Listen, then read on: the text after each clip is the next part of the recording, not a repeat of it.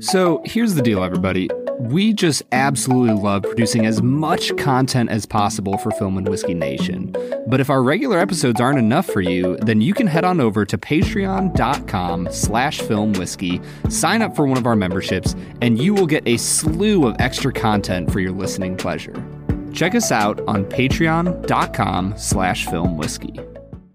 In 1957, director Stanley Kubrick and star Kirk Douglas gave the world a cutting war drama that pulls no punches in its critique of high society. In 2023, we try a well-aged Speyside Scotch. The film is Paths of Glory. The whiskey is the Singleton of Glendullan 18-year. And we'll review them both. This is the Film and Whiskey Podcast.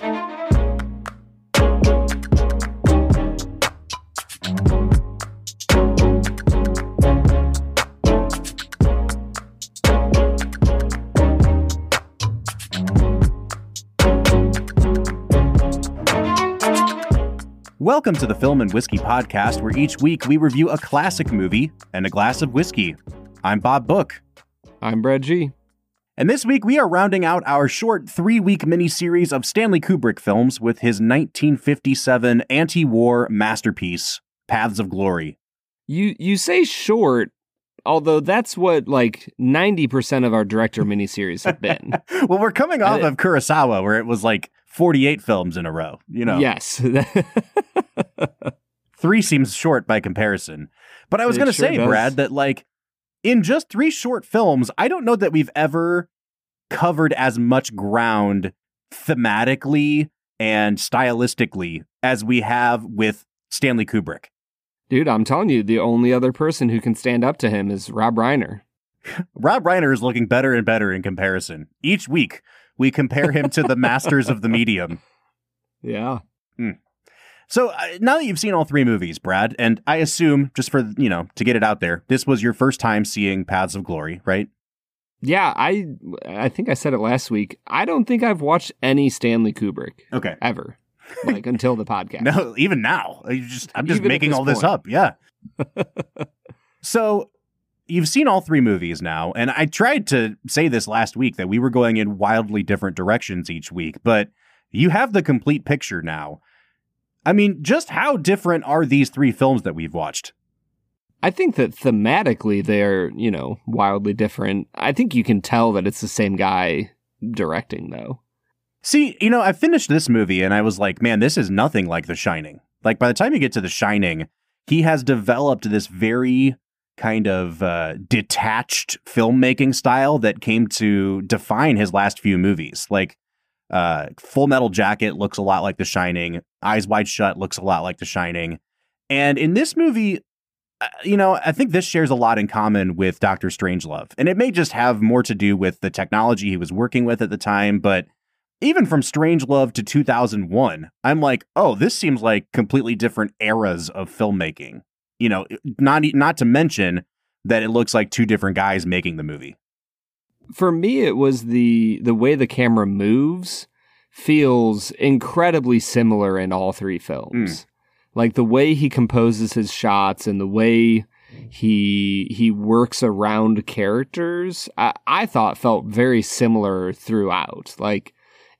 I don't know. It felt like it was one specific director with a specific vision of how a film should look. Yeah. I think you're right in saying that his characters become less relatable by the time you hit 2001 and The Shining. Mm-hmm. Whereas Dr. Strangelove, they're not relatable, but it's because it's such pure satire. So I would say that they're almost more relatable in the way he films them than in the later ones, but outside of how he interacts with people and, it feels a lot more impersonal by the end. I think that overall he has a very distinct visual style throughout. Well, I think that bodes really well for our upcoming bonus episode. At the end of each of these miniseries, what we've been doing is scoring out the director based on a 5-point metric that we've developed on what makes a good director. And it's been really fun because we're not considering any outside sources beyond the 3 to 5 movies we're watching for these miniseries. So for Kubrick, we're not considering 2001, even though we've watched that for the show in the past. So I just want to invite everybody, if you're new to the podcast or if you've only been listening to our regular Tuesday episodes, check out the episode coming out this Friday where we talk about Kubrick as a filmmaker based only on these 3 films. Brad, I think it is sure to be an interesting episode, if not because I think that we've both been much higher on Kubrick than I expected coming into this miniseries. Yeah, I honestly did not have positive viewpoint of Kubrick coming into this. He definitely seems like a strange antagonistic character in the history of cinema. But at the end of the day, man, he knows how to work a camera and he knows how to set up a story. So, there's nothing different here in Paths of Glory. I mean, I am also a strange and antagonistic character, but I know how to edit the hell out of a podcast. So you've had good practice in dealing with people like me and my equal, Stanley Kubrick, right? Yes, obviously. Basically the same level of production value. Yeah, 100%, man. All right, let's get into our first segment of the day, which we call Brad Explains. Brad's gonna give us the movie plot with only 60 seconds ticking on the clock. So let's go ahead and hear your take with this little segment that we call Brad Explains. Brad Explains is the part of the podcast where Brad breaks down the plot of the movie that he has just seen, often for the first time. Brad, we have already established numerous times that this was your first experience with Paths of Glory. And I have to say, for a movie that is really well regarded, you know, it was inducted into the National Film Registry in the first 3 or 4 years of that institution's existence. It's in the IMDb Top 250. It's in the Criterion Collection.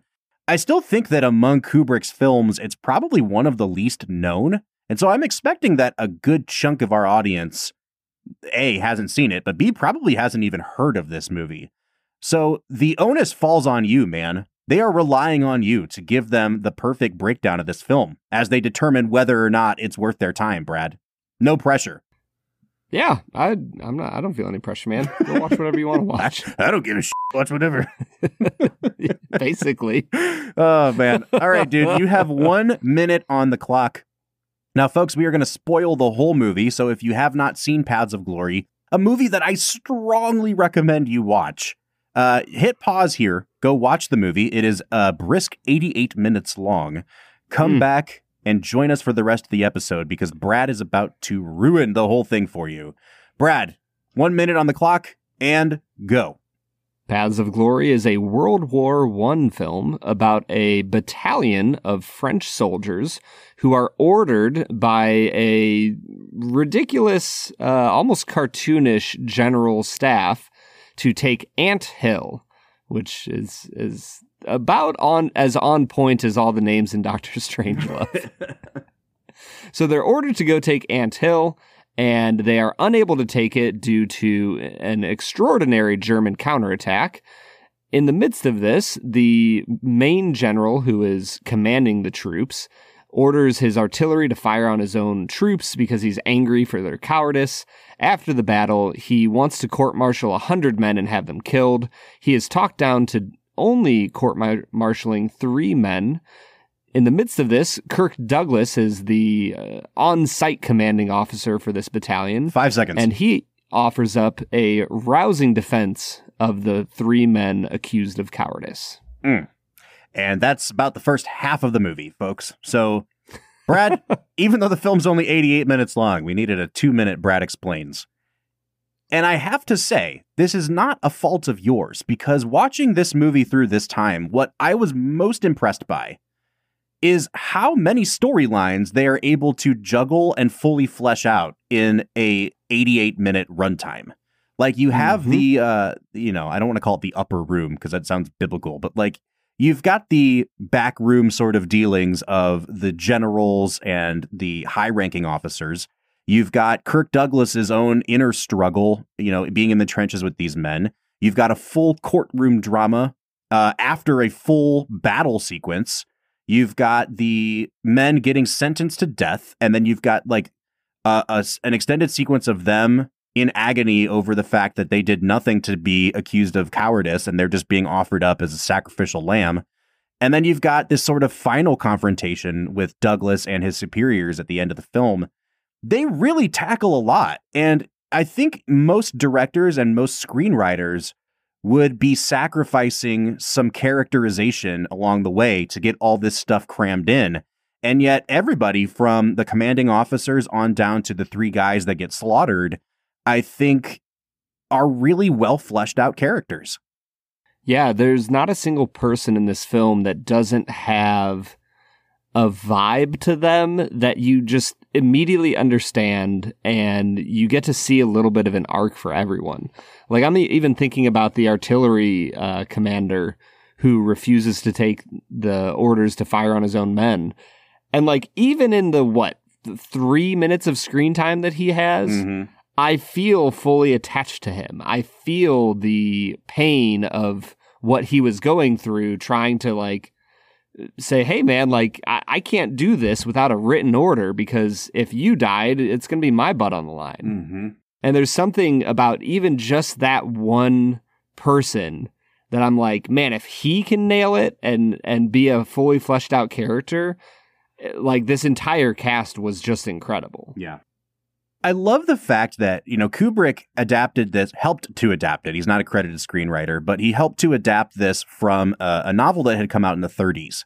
And the novel had really focused heavily on the point of view of the three guys that are shot at the end of the film by firing squad. And he said, I want to shift the focus to Colonel Dax, which is Kirk Douglas's character.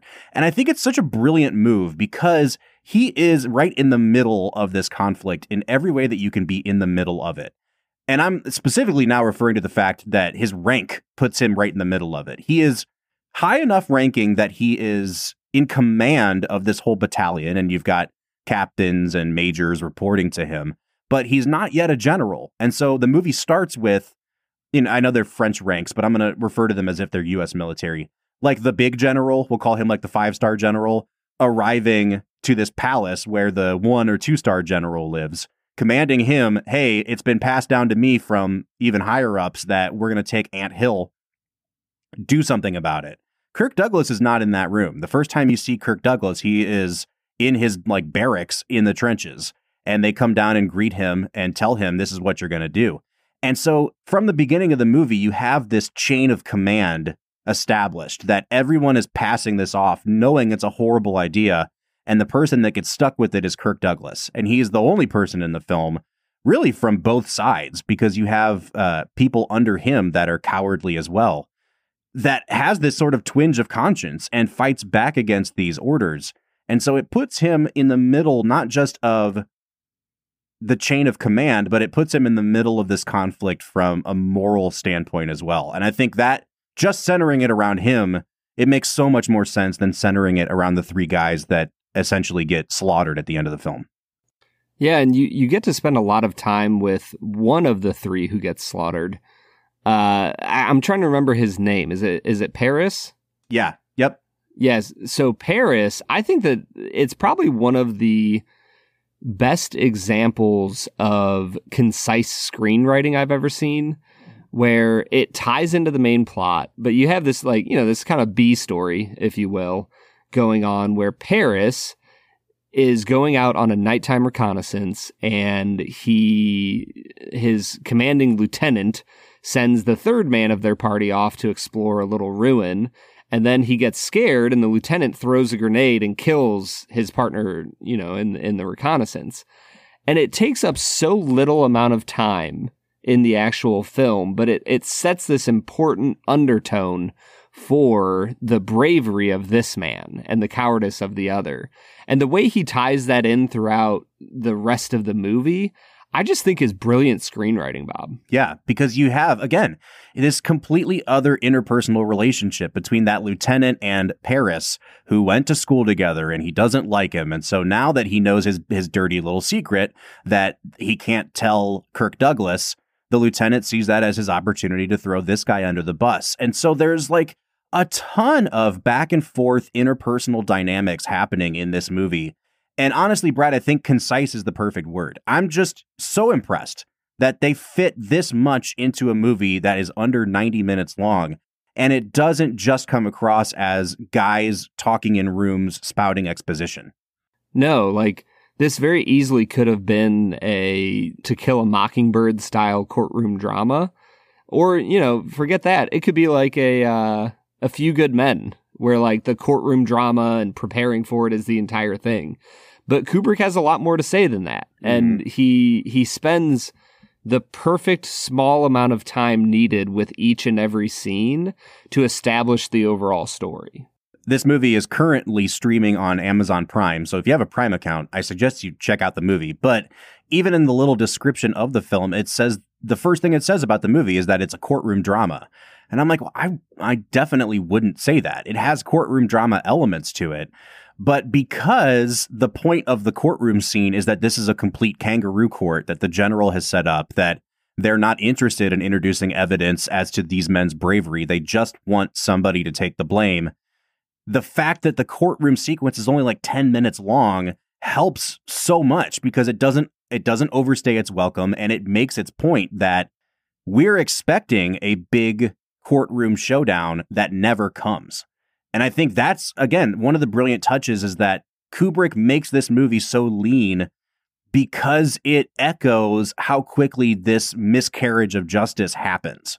And he doesn't stretch it out. He doesn't overstay its welcome. He doesn't try to make it sappy and sentimental. It's almost like he's reporting the facts.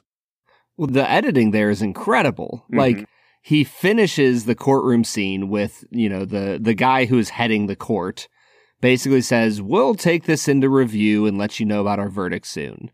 And then it cuts, and it's them being told that they're going to die. Like, they're in the cell, and they're trying to figure out if they can get out of this. Yeah. And there's something about the way he keeps this movie moving, and the way he cuts from scene to scene that I'm like, this is the best edited of the three films, in my opinion. When we came into this episode, I had no idea what you were going to think of the movie, and it sounds like you liked it quite a bit. I was really worried that this was going to be your least favorite of the three, coming off of last week where we talked about Dr. Strangelove and your sentiments about Kubrick being kind of anti-America. Now, this movie was not necessarily like angled toward any specific American conflict, even though the Korean War had been happening, but it is such a bleak, nearly hopeless movie about the way that wars are started by people in power and that the people who don't have power are the ones that end up suffering for it. And it's about a miscarriage of justice. I didn't know what you were going to think of this movie, Brad, and I'm honestly kind of surprised to hear how much it seemed to work for you. But setting aside the mechanics of the movie, right? Like how well it's edited, what did you think about the overall message of the film? Honestly, it strangely really reminded me of Bicycle Thieves a lot. That there's this bleakness of what happens when humans suck. Like if I had to sum up the Bicycle Thieves as well as Paths of Glory, I would say that. Like, Kubrick is pointing out this reality that oftentimes humans just suck. And we don't do things well, and we don't treat each other well, and we get so overinflated in our own egos, and we don't think that anybody could have a different viewpoint than our own. And so I think that this movie is a critique of the egocentric more than it is a critique of any specific country. And the thing is, like, not everybody picked up on that. France, they banned this movie until like the 70s, I want to say. And Germany was even a little bit longer because they didn't want to, antagonize the French by showing it. And I don't know why Germany would want better relationship with France, but, they didn't want to piss them off anymore. So they didn't show the film. Yeah. And I think it's an example of how it can be easy to take the subject matter of something and make that the main message. And I think that in Dr. Strangelove, the core message of that movie was that American and Soviet leadership is horrible and terrible and dumb and stupid. And that's why I had issue with that, where I'm like, at the end of the day, like, are there stupid leaders out there? Yes. But are they all stupid? Are they all dumb? Are they all terrible? No. And whereas this film, it comes across much, much more as this is what people can do in power and how they can abuse power. And I think that that's a universal message. Part of why I really like Kubrick's early films is they don't have that sense of detachment from their subjects. this feels like Kubrick's most intimate movie. And I think part of what I mean by that too is it's one of the only movies I can think of where he's making a case for humanity, right? Like by showing the worst of what humanity can do. But then we'll talk about the ending of this movie. The ending is this, I mean, for Kubrick, it's probably like the sappiest ending he's ever made in a movie. And by the time you get to films like The Shining, like Full Metal Jacket, I feel like if his viewpoint isn't completely nihilistic, then it's at least kind of unclear what he wants it to say about human nature. And we talk about contemporary filmmakers, not of Kubrick, but today, who remind us of Kubrick. And I know Paul Thomas Anderson is brought up a lot, but for me, the person that I always associate most with Kubrick is David Fincher, both because he uses so many takes with his actors, but he operates with such a sort of clinical and cold camera that I feel like he also puts his characters at such a distance, and he doesn't really have anything to say about the human race that is not just completely bleak. And yet this is one of Kubrick's most bleak films, but I feel like it actually has the biggest heart of any film he made. And I really, really love him for that. I wish that he had done more films like this, you know, before he got to the end of his career. Yeah, it's really fascinating, Bob, because he puts Kirk Douglas in this completely unwinnable situation, right? Where he's supposed to lead this battalion to a victory when he and everybody else knows his battalion cannot take Ant Hill. Mm-hmm. And then he's put into this unwinnable situation of, well, now you have to defend these men in a kangaroo court that you clearly cannot win. And then the final scene of the film, you know, some of his troops are watching this German girl sing and they're crying because of how touching it is. And he receives news that they're going right back out to the front. Mm-hmm. Like, you know, he pissed off the general too much. And in the midst of this incredibly dreary and sad movie, I don't know what it is, but there's something about it that feels hopeful. Yeah, like I guess it's just this idea that this is going to sound silly, but I mean it sincerely. Like at some point, middle management is holding it all together. Right? Like, we all know that in a lot of large corporations, like, yes, it takes all of the workers to make it happen. And yes, upper management needs to do what it does. But at the end of the day, we all know that middle manager that runs the local branch and keeps everything flowing and keeps upper management off of people's backs so they can do their job. But then they also, you know, keep the workers accountable and make sure they do their job well. Like, I just feel like this movie is a giant advertisement for how important it is for companies to have a good middle manager.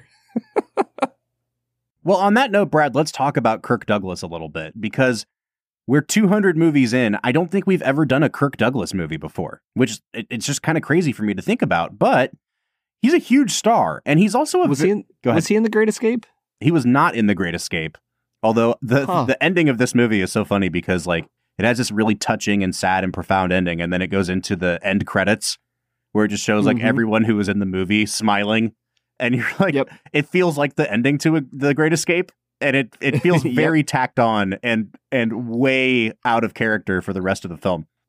I will say though, I know that directors don't think about this when they make films, but when you're watching a film that's like 60 years old and you don't have a clue who any of the actors are outside of maybe Kirk Douglas, and let's be honest, not everybody who watches Paths of Glory might know who Kirk Douglas is.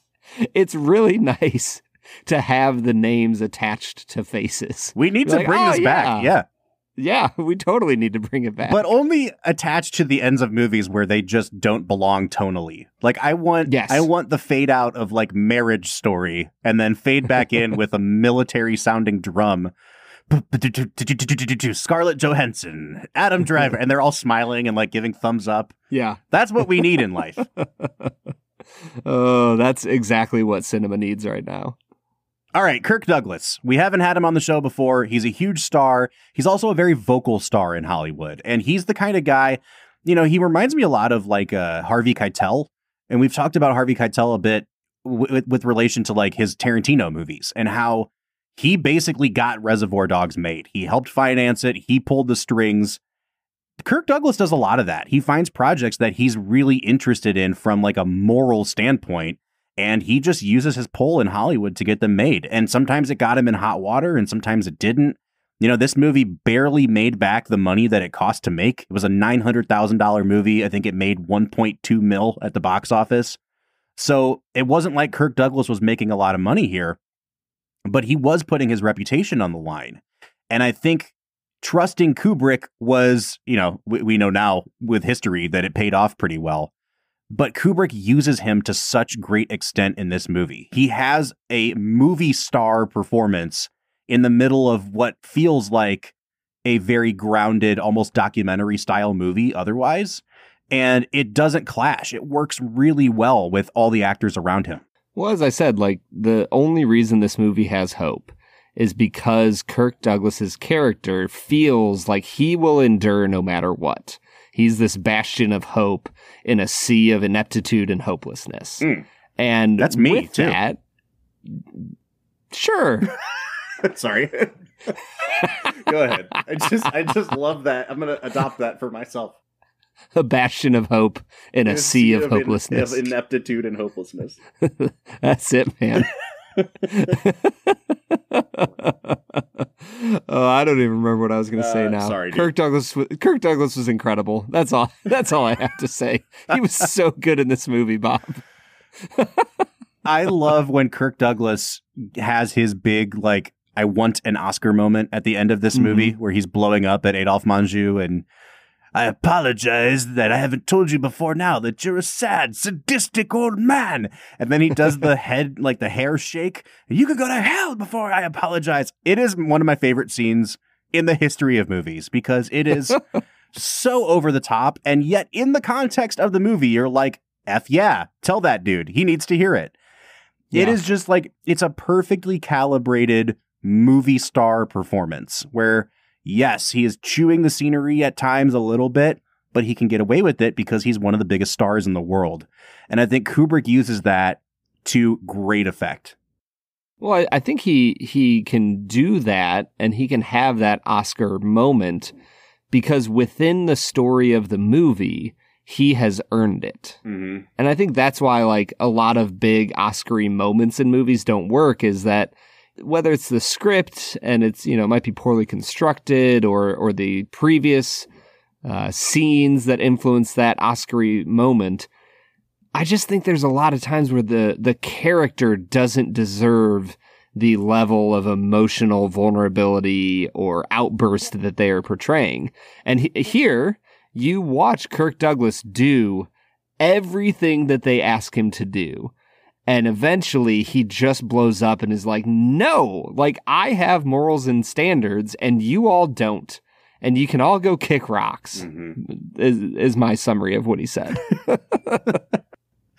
All right, let's talk about the rest of the cast because it's actually a pretty large cast who have very well fleshed out roles. I guess I just kind of want to ask Brad, you know, we've got your two generals, we've got the three guys who get killed. You've got the cowardly lieutenant. Who among the rest of the sort of main cast stuck out to you? I mean, I think that the guy who played Paris was really incredible. But in addition to that, I think that the cowardly lieutenant, who I don't remember what his name is, Roger, was incredible. I thought that he was one of the best of the secondary performances in this film, and there's quite a few. But I thought that he did just such a good job of coming across as sleazy. You can always see the wheels in his head turning as fast as they can of how can I get out of this situation? And I just thought that he had a really great performance. I did too. And it reminds me a lot of what I said last week about George C. Scott in Dr. Strangelove, which is it's really easy to play a coward in the most theatrical, overblown way. And it still kind of works because when someone's cowardly, you're just attuned to hate them. But he doesn't play it as like a fictional coward. He plays it like a real guy. And you can see the twinges of conscience. You can see the regret for what he's done, but he's also just too mousy and too much of a sleazeball to admit to what he's done. Kirk Douglas figures him out really quickly and puts him on assignment, you know, basically heading up the firing squad as a punishment for what he did to his friend. And it's just such a well-tuned performance because it doesn't feel theatrical. It doesn't feel, like a guy playing a coward. It feels like he's really embodying that. And that makes him all the more, antagonistic. Yeah. Honestly, just among those three actors, I thought that all three of them brought a really beautiful nuance to the film where, you have Joe Turkel playing Private Arnaud, I think. Mm-hmm. And you don't expect it from him, but at the end of the day, he's kind of the nihilistic, drunk, like there's no meaning in the world. Mm-hmm. And I thought that his performance was really great. And he gets maybe like 10 lines of dialogue. Yeah. This movie's so good. It does so many things so well. And one of them is when all three guys first are being held as prisoners, Timothy Carey's character, he's like, I don't care what you guys say. I'm going to eat this duck and I'm going to get out of here, even if you guys aren't. And he seems like the cool, calm, collected one. And Ralph Meeker's character, Paris, is a little nervous. And so is Joe Turkel's character. And then as soon as, I think it's the priest comes and tells them, yeah, there's nothing we can do at this point, it's an immediate switch that flips. And you see, when confronted with death, everyone's true colors. And Timothy Carey starts crying and doesn't stop crying until the moment he's shot the following day. Joe Turkel, to your point, his character becomes super nihilistic and he tries to find some comfort in the bottle before he has a violent outburst. And then Paris's character is, it's just so well written because he has his breakdown. He's told, hey, this is the last decision you can make on Earth. How do you want to go out? And then he composes himself. And it's just such a brilliant portrait of, and I ask myself this every time I watch this movie, when you are facing absolute certain death and there is no way to get out of it, what parts of yourself are going to come out? And I think that all three of those guys really play their parts perfectly. Yeah. I think the thing that I keep coming back to, Bob, how did he pack this in 88 minutes? 88 minutes, buddy. We did it, Brad. We're still talking about, acting performances and all these other things. And I'm just blown away that we could talk about the plot of this movie and the nuances and all the things go on for 3 hours, and it would be twice as long as this film. Well, before we get to that point, Brad, I think maybe it's time for us to hit pause here. We'll come back after the break. We'll do our little 2 facts and a falsehood. We'll talk about Stanley Kubrick some more. But I am ready to drink some scotch. So what do you say we hop over to the Speyside region and try some of this Singleton? Just like the generals drinking in the face of others' misery. Let's get to it, Bob.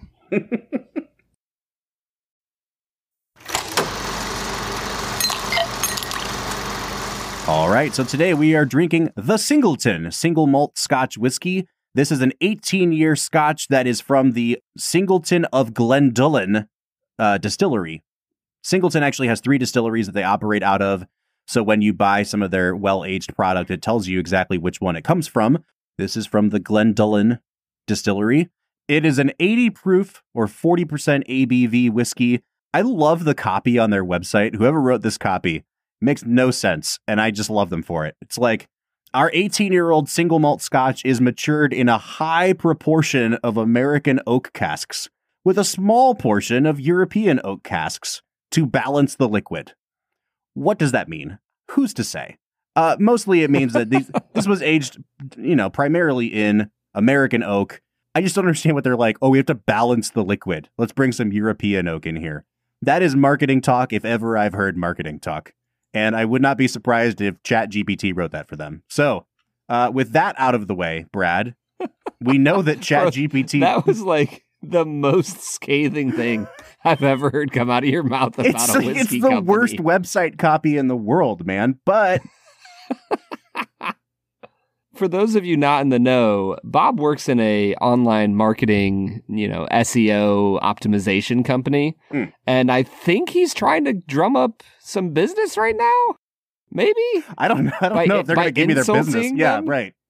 I'm employing the Stanley Kubrick Dr. Strangelove technique, which is like, if you insult them, then they'll change their ways, right? Exactly. All right, Brad, let's dive into the product in our hand right now, and that is this Singleton 18-year. What are you picking up on the nose? Yeah, so the nose here is really, really nice. It has honey. It gets into a strawberry realm for me, nice and fresh and fruity. There's a little bit of cinnamon darkness that comes in with some brown sugar. I actually really like the nose here. I give it an 8 out of 10, Bob. This definitely smells more ethanol forward than I was expecting. I would have thought that this was near 100 proof just based on how alcoholic it smells. And that's not necessarily a bad thing, but I'm not used to getting that on a 40% ABV product. The note that really sticks out to me, Brad, aside from your standard sort of Speyside softness, is pineapple. I'm getting a ton of pineapple on this, which is really, really great. We don't typically get notes that bright on single malt Scotch, but, Speyside is kind of known for having these soft, delicate, fruity notes. I'm really excited to dive into this, man. I'm going to give it an 8 out of 10 on the nose. Yeah, and once you get into the palate, man, there is some really nice cinnamon warmth that comes through. There's a bunch of vanilla, almost butterscotchiness. The caramel is there, and there's just a bit of spiciness that isn't like an American rye or any spice you would get on a bourbon. It's a little bit of a baking spice, almost a clove. I really enjoyed the palate here, Bob, and I gave it an 8.5 out of 10.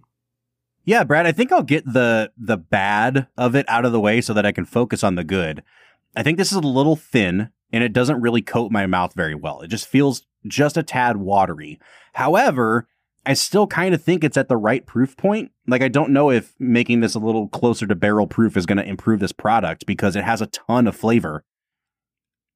I got a lot of underlying vanilla on the palate, which I was not expecting. I got just a hint of those tropical fruits, but on their website, below the horrible copy, they have tasting notes. And one of the notes that they put in the palate is chili, like chili pepper. And I think that's a really good note for this. It comes across closer to like a cayenne pepper to me, but there's a spiciness to this that is really unexpected and really, really pleasant. So paired with that kind of pineapple-y thing, it's got almost like a, do you know what tahini is, Brad? Like the spice that they sometimes put on the rim of like margaritas? Yeah. It kind of has that for me. It's almost like a Mexican palate on a Scotch, and I am really digging it. I'm going to give it an 8 out of 10 on the palate.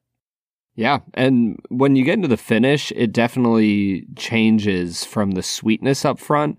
There's dill, there's black pepper, it gets a tiny bit vegetal, and it gets strangely smoky. Like, it's not peaty at all, but it has a wood smoke campfire feel to it that I am in love with. I give it an 8 out of 10 here. Yeah, I'm having trouble deciding what score to give. I think your notes are spot on, but it's so vastly different than the rest of the tasting experience that I don't know if I want to ding it, or maybe I should ding it on balance. I think I'll give it a 7 on the finish. And then if you don't mind if I just jump into balance, I'm going to give it a 7.5 on balance. Just because some of those notes from the nose and the palate don't really transfer over to the finish, and it does kind of seem like a hard cutoff instead of a smooth transition between those. So it's a 7 on finish, it's a 7.5 on balance for me. Yeah, I was at a 7.5 on balance. I think that there's really interesting notes here. They just don't always complement each other perfectly, but it is very complex and interesting. So I think it's a solid whiskey. It just took me in a lot of different directions. Brad, how much is this going to set you back in the wonderful state of Ohio? Well, Bob, I'm not sure you can get it in the state of Ohio anymore. However, in general, I'm seeing it online right around the triple-digit mark, right around $100. Okay, at $100, I think this is a little overpriced, but I'm trying to, you know how I do my whole market research thing. Like, the Glenmorangie G18 that we had is like $130. So it doesn't seem like it's super out of left field here. It's only 40% ABV. Man, I'm struggling. Brad, what are you thinking? I give it a 6 out of 10. I think it's a really good Scotch. It's just overpriced at 80 proof. And like the actual juice that you are drinking needs a little more oomph to it to really land. So I think it's a 6 out of 10. It's still a decent value. It's a really interesting whiskey. It's just a little overpriced. If this was like $70 to $80, I think it'd be like 7.5 to 8 out of 10 value. Yeah, I'm with you. I'm going to give it a 6.5 on value, and that's bringing me to a 37 out of 50. Brad, what's your final score? I'm at a 38.5 out of 50. All right, so that brings us to a 37.75 out of 50, or a 75.5 out of 100. I think that's a pretty good spot for this. This is not quite hitting that 80 out of 100, 40 out of 50 mark where we start really raving about a whiskey, but it's a pretty darn good whiskey. Like, I think this is certainly worth getting a pour at the bar. I don't know that I'd recommend shelling out $100 for a bottle, but like, you know, if this is a $10, $12 pour, I think you could do a heck of a lot worse.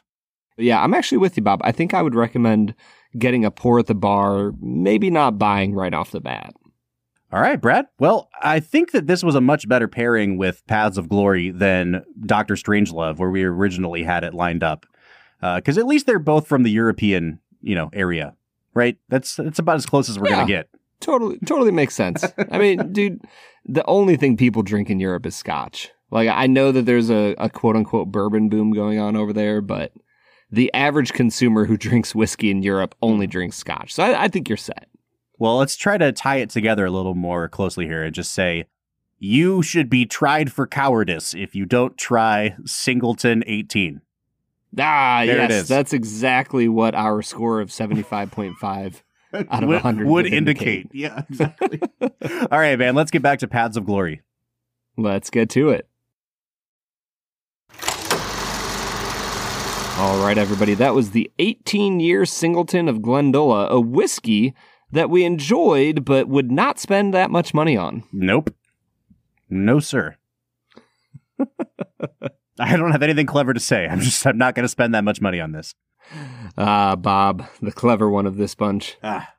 You're darn right I am, Brad. And I have evidence to that fact because I am now 13-10 on the season in our next game, which we call Two Facts and a Falsehood. Brad is gonna try to stump you, Bob. Two are right and one is wrong.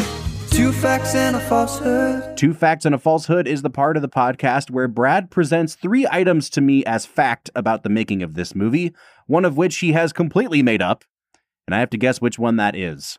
I was not doing so hot earlier in the season, Brad, but I have redeemed myself and then some. Yeah, you sure have, man. It's been a beautiful thing to watch as you've brought yourself up from the mire. I am going to keep thinking that your trajectory is going to follow every single Cleveland Guardians season, where you think that they're going to get over 500, and then they kind of tease you with it, and then they just take a nosedive at the end of the season. So I like to think that I am whoever is doing better than the Guardians right now in our division, which is most teams, and I'm just going to keep this hot streak alive, man.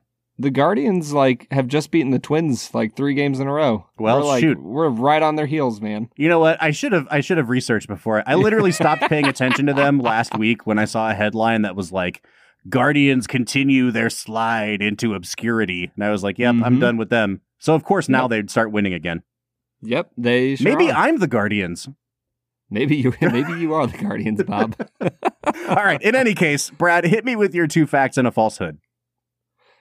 Fact number 1, throughout filming, actor Joe Turkel, who played Private Arnaud, was constantly a disruption under the film, at one point staging the kidnapping of another actor on set. Kubrick was often enraged by this and nearly fired him from the production multiple times. Fact number 2, director Stanley Kubrick met Christiane Kubrick, then Christiane Harlan, during filming. She performs the singing at the end of the film. He divorced his second wife the following year to marry her, and they remained married until his death in 1999. Fact number 3, Stanley Kubrick approached Kirk Douglas with the script. Douglas instantly fell in love with it, and he told Kubrick, "Stanley, I don't think this picture will ever make a nickel, but we have to make it." Okay. I don't know that I'm going to tease this out. I think my gut is telling me that number 1 is the falsehood, and here's why. Kubrick seemed to be a generally not super forgiving person, and a lot of times when he had contentious times on set with an actor, he would just never work with that actor again. But I know that he worked with Joe Turkel again because he played the bartender Lloyd in The Shining. He sure did. Now, maybe Kubrick liked a good prank every now and then. Maybe this is true. But I'm going to say that number one is The Falsehood. And I don't think I'm going to change my mind on that. So I'll lock it in as my final answer. Bob, you are 100% correct. Yeah! That is The Falsehood. Man, Brad, it's getting too easy for me now. Yeah, you're nailing it, dude. It's like 5 in a row. I am Team USA in exhibition play at this point. I was to say it's pretty easy for them as they move through the ranks. I think Spain is ranked over them right now, though. Yeah, I was thinking more of like the Dream Team, you know? Oh, gotcha. Yeah, sure. Yeah. Bob's the Dream Team. Because the Dream Team would ever be 14-10 in world play. Shut up, man. All right, let's get back into Paths of Glory. This is the most we've talked about sports on our podcast, I think, ever. I was going to say, I don't know if everybody knows this, but initially Bob was like, hey, we should start like a college football podcast. And I was like, yeah, college football. And he was like, how about a podcast about movies and whiskey? And I was like, there you go. That's the one. Yep. I'm still doing the college football podcast. I'm just going to slowly morph this one into that. Okay, Paths of Glory. We've talked a little bit about Kirk Douglas. We've talked about most of the cast at this point. You know, it's funny, Brad, because I feel like we did a pretty good job of establishing, like, this is the general vibe of the movie, and these are generally the things that happen in the movie. But I still don't feel like we've fully captured the extent to which this is, like, as anti-war as a movie can get. Yes. You know what I mean? And But to your point earlier, it doesn't feel targeted to any specific individual so much as it seems to be echoing like the old System of a Down lyric, why don't presidents fight the war? Why do they always send the poor? I kept thinking about that watching this movie because it really skewers the people in power, but it doesn't have that Dr. Strangelove mean streak to it. So I guess what I want to ask you, Brad, is like, how does this movie work as an anti-war film? Not necessarily just a movie about, you know, cowardice and bravery. I think that this film represents the shift in cultural thought from a focus on how individuals serve the whole to how does the whole serve the individual. And that's a massive shift in cultural thought throughout history, right? Like when you look at the entirety of world history, everybody always, you know, philosophers and politicians and even common people, you know, priests and pastors and religious folk, everybody talked about how do you sacrifice of yourself for the greater good. And, you know, there's a lot of places where that was selfishly done and not done well, but that was kind of the general philosophy of life. And it wasn't until the 1900s, the 1800s, where, you know, the Romantic authors and the Enlightenment thinkers started to change the way our cultures thought about the individual human's responsibilities when it came to how they live with other people. And this movie is just emblematic of that. It is pointing out how there are so many times where large systems are trying to accomplish a goal that does not serve the individuals who are the workers of accomplishing that goal. Mm-hmm. And he points out how war is extraordinarily unfair and extraordinarily broken. And I think that if I have a critique of this film, it is somewhat similar to the critique I had with Dr. Strangelove in that there is absolutely no nuance to the people he doesn't like. Mm-hmm. Like, you never in a Kubrick film, as far as the 4 that I've seen, you never once are in doubt of who Kubrick doesn't like in the script. I think that's a good point. I think when the movies are designed around a message, it makes a lot more sense and it works a lot better. I think that's still part of why The Shining doesn't totally work for me. It worked a lot better than it has in the past, but like what's he really trying to say about Jack Torrance? It's clear that he does not like Jack Torrance, but like, what is the underlying message of that? I don't know that there really is one. And I think that's kind of why don't hit movie... your kids, Bob. Yeah, you deserve to freeze to death if you hit your children. Hashtag Stanley Kubrick. All right, Brad, let me ask you this then. This is a completely different question, but I was thinking of it as I watched the film. The scene where they try to take the anthill, like the combat sequence, it is so realistic. And Kubrick, obviously being the attention to detail guy he was, that set is insane. Like, it looks like a real World War I battlefield, and it's very obviously not something that's just done, on a soundstage. Like, it's a big open environment.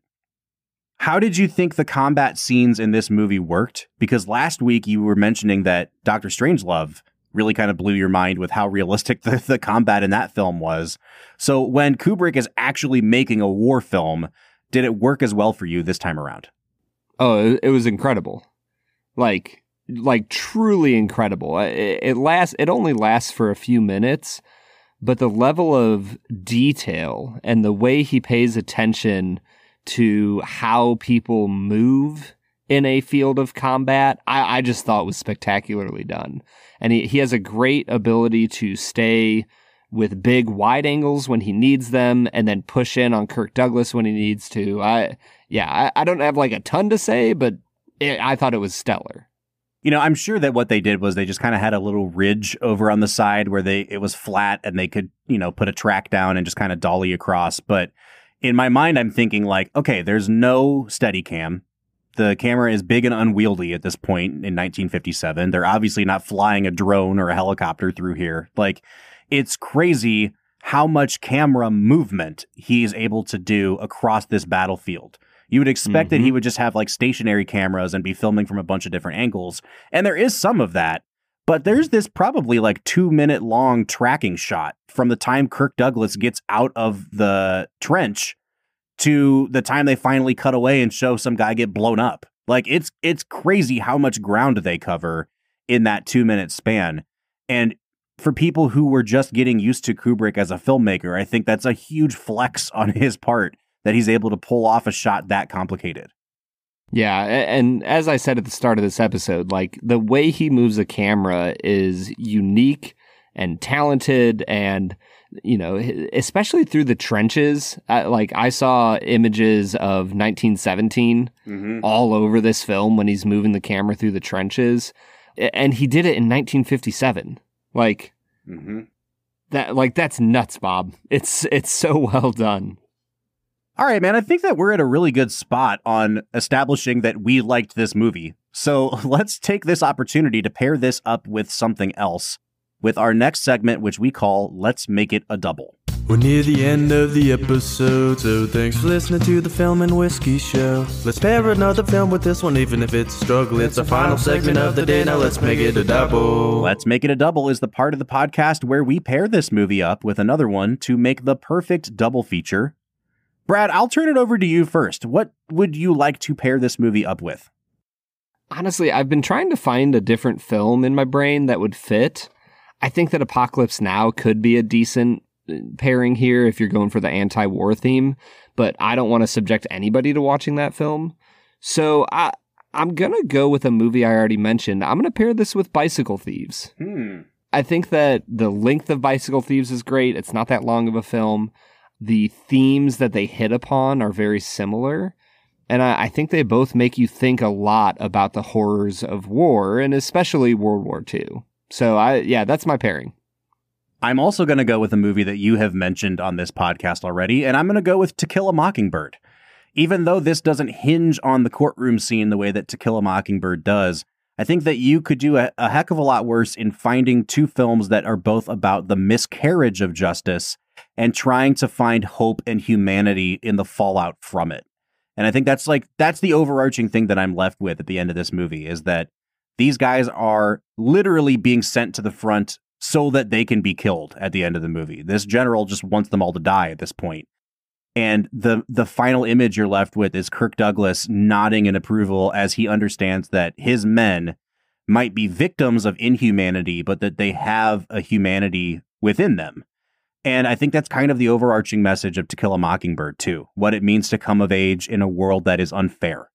And so, yeah, that's my pairing. Brad, you kind of tipped your hand with both of our Let's Make It a Doubles today.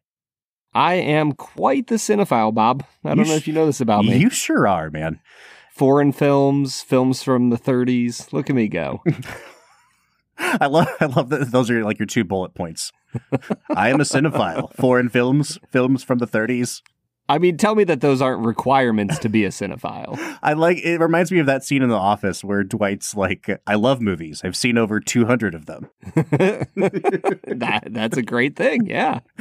All right, man. Let's give this movie some final scores. I'm really anxious to hear what you have to say, Brad. So the floor is yours. What do you think of Paths of Glory? Man, I want to give this a 10 out of 10. I think I'm going to stick at a 9.5 because I don't like how mean Kubrick is. Mm. And so for that alone, he just does not give nuance or flavor to characters he doesn't like. And I don't know. There's something about that irks me. So I'm going to give it a 9.5 out of 10. Bob, this is like one of the ultimate platonic ideals of what a 90-minute movie should look like. Mm-hmm. I'm right there, man. I was going to give it a 9 this time around because it just didn't quite click for me on the level that it has before. But listening to you talk and your first experience with the movie, it's one of those movies that's like, you keep hoping against hope that something's going to happen. And when Kirk Douglas goes and talks to the big general about the news that he's gotten, that his general ordered his own men to be killed, and you think maybe it's going to result in these guys getting out of prison, and then just the gut punch that it doesn't happen, and the wheels of bureaucracy keep turning. It's just such an emotional movie. And so me watching it on like my 10th watch, I'm like, oh yeah, okay, I'm going to pay more attention to the camera movement this time. So I didn't enjoy it as much this time, but listening to you talk about it has reminded me that this is a nearly perfect movie. I'm not going to give it a 10, but I will give it a 9.5. And that means that for one of the few times this season, Brad, we have both come out to a 9.5 out of 10. But we'd like to know what you think. Have you seen Paths of Glory? Have we hopefully inspired you to go watch it? If not, you can let us know all about it on our social media accounts: Facebook, Twitter, Instagram, TikTok, YouTube, @FilmWhiskey. Or you can jump onto Discord. We are on Discord every day, Bob, talking to you guys, the fans of the Film and Whiskey podcast. So if you would like to join the conversation, you can do that by clicking the link at the end of every single one of our show notes. Brad, we go from one of our shortest films of the season to what is surely our longest film of the season as we leave behind Stanley Kubrick for the director William Wyler. And we're going to be watching his Oscar-winning 4-hour epic Ben-Hur next week. So, join us for that marathon watch next week. I was going to ask you why we didn't do Spartacus for Kubrick, but now I know that you watching understand. Spartacus and Ben-Hur back-to-back would have been interesting, but gosh. Brutal. Like an 8-hour workday to watch those two movies. Yeah. All right, join us for Ben-Hur next week. But until then, I'm Bob Book. I'm Brad G. And we'll see you next time.